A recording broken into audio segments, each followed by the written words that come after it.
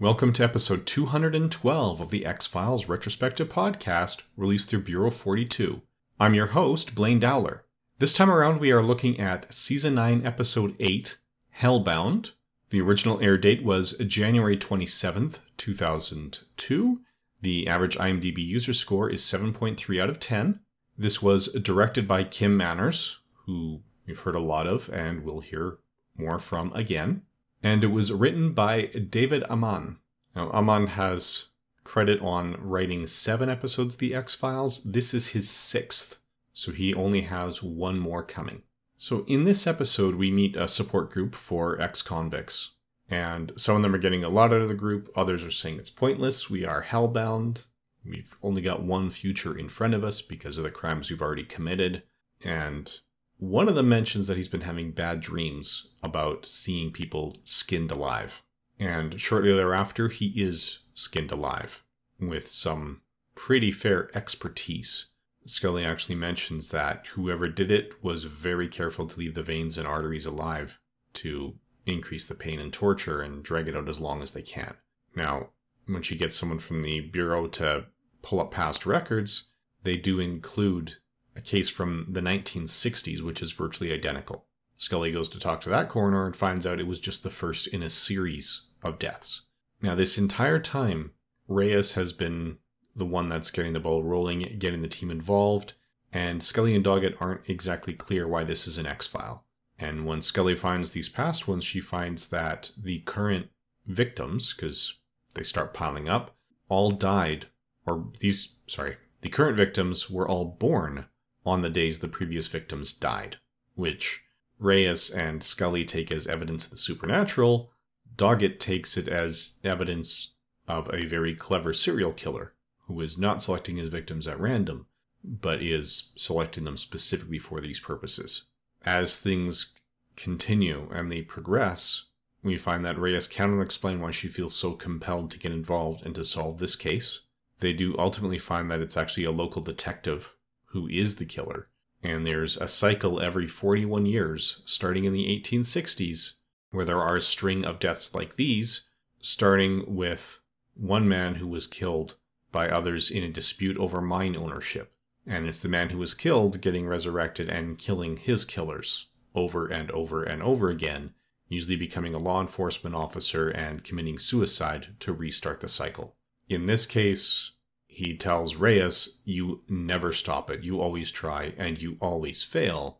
Although here, she did keep the 4th and final victim alive. So, we don't know if that cycle is broken. We do know that the detective who was doing it has been killed. Not quite suicide. He was killed by the police officers on scene in defense of innocent lives, but he's still dead. So it's not clear about whether the cycle is going to start up again in 41 years, or at least it wouldn't be clear if we hadn't zoomed in on that detective's eye and then zoomed out on the eye of a newborn baby. So it does strongly imply that the cycle is going to continue. So this one has some really moody effects and great scenes. Once again, Reyes is part of the supernatural element in the story. And again, I don't prefer that kind of story. I want the world of the X-Files to be as close to our world as allowed. So I don't mind the agents getting called across the country to investigate the occasional strange happening, but when they become an integral part of it for anything other than the targeted conspiracy, where the people they've annoyed have reason to target them, if that's happening to them on a regular basis, then it starts to feel like these supernatural elements are far too commonplace for the general public to be disregarding them and still be disbelieving them. So I do prefer it when they are not directly involved unless it is part of the ongoing conspiracy. And it feels like with Reyes, she's got this sort of psychic element coming up over and over. And another issue I've been thinking about it with this whole thing, it still feels like they haven't quite defined Reyes. There is a moniker in writing, show, don't tell. Sometimes you have to do exposition, but generally speaking, your writing is more engaging if you show what you're trying to reveal rather than have some character just lecture. And it feels like they are telling us about Reyes, but they're not showing us about Reyes. So we're learning more of her background. We are learning that she was born and raised in Mexico, for example, as we learned in the previous episode. But at this stage, halfway through season 1, I think we had a fairly good handle on predicting how either Mulder or Scully would react in a given situation. By the time we were 8 episodes into season 8, I felt I had some grip on Doggett and could predict some of his actions. I still don't feel like we understand Reyes' thought processes well enough to predict her actions. Too many of her choices seem to be because of outside influence, or just standard operating procedure. So I feel like they still haven't quite told us shown us who Reyes really is. There are some notable members of the guest cast in this episode. Probably the most recognizable is Don Swayze. Yes, he is Patrick's brother. He's got 107 acting credits to his name. He is still active today. He is best known for his work in Evasive Action, Lois and Clark, The New Adventures of Superman, Drop Zone, and Passenger. Now, James McDonnell has 52 acting credits to his name, primarily up to and including 2011. He's got 1 credit for additional voices in Fallout 4 from 2015, but given how long it takes a lot of video games to come out, he may have recorded those in more like 2012 or 13. His 4 credits under the IMDb Best Known are for Wedding Crashers, for Detective Van Allen in this episode of The X-Files, Dr. Crane as a recurring role in Desperate Housewives, and James Kent as a recurring role in Bones. Now, Cyril O'Reilly has 67 acting credits to his name, most recently in 2007. He is best known for his work as Tim in Porky's, a soldier in Airplane, Detective Sergeant in Hunter, and a character named Rexer in the movie Navy SEALs. Here he plays Ed Kelso, who is an early suspect, but turns out to be a potential victim. Now, Katie Boyer has 46 acting credits to her name, most recently 2013. She is best known for her work in Minority Report, The Island, Lost World Jurassic Park, and People Like Us. She plays Dr. Lisa Holland here, and this is her only X-Files credit. Now, George Wallace has a very lengthy career with 231 credits to his name. Now, he passed away in 2005, so most of his credits are 2004 or earlier. He does have a credit for the Forsaken Westerns, but that sounds more like they were recycling old footage, which is why he's got another credit in 2018. Here he plays Bertram Mueller, so that's the old coroner that Scully goes to.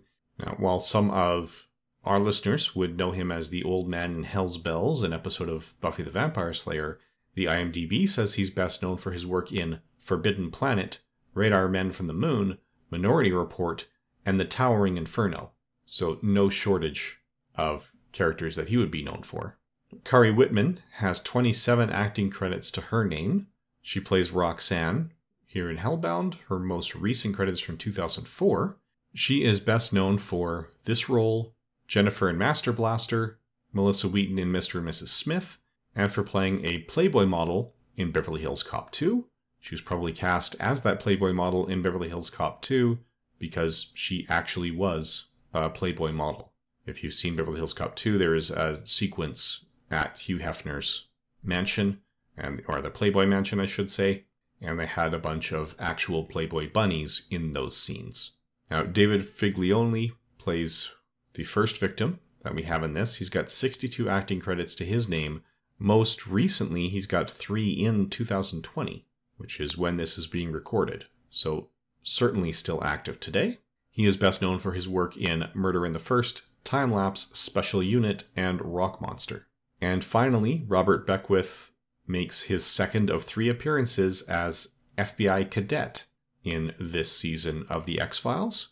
We previously discussed his work when he first showed up in Diamonicus. We will see him again in Scary Monsters. So that's about all we have to say about Hellbound. It was an interesting story. I just wish that instead of having a very vague and untraceable connection for Reyes, who actually seems a bit too young to be connected with these guys, they would have had a better reason to have the team on the X-Files. It just doesn't feel like it's justified to have them involved, particularly since all the other characters were born in 1960, whereas we don't have Reyes' birth date yet, but actress Annabeth Gish was born in 1971. So that does sort of separate her from this peer group. Now, that could be because the police officer who fails to find them always survives the hunt, so then they'll be younger in the next cycle as they live a little bit longer, but it still just doesn't quite work for me. I think that's the main hit. If they had another reason for them to be involved, even just falling on the standard trope where the X-Files filing cabinets already knew about the sequences of murders. I feel as though in the first 2 seasons, this would have been a slideshow where Mulder talked about the killings in 68, the killings in 1909, and then the killings in 1960, and that would have gotten them involved. And that would have been sufficient cause to get them in here. It just would have meant more exposition, less discovery, and then they would have to find some other way to fill out the episode.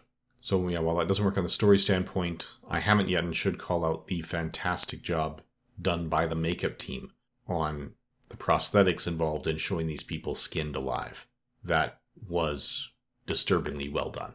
In any event, that's everything we have to say about Hellbound. Join us again in 2 weeks' time when we talk about the next 2-parter, Providence and Prominence.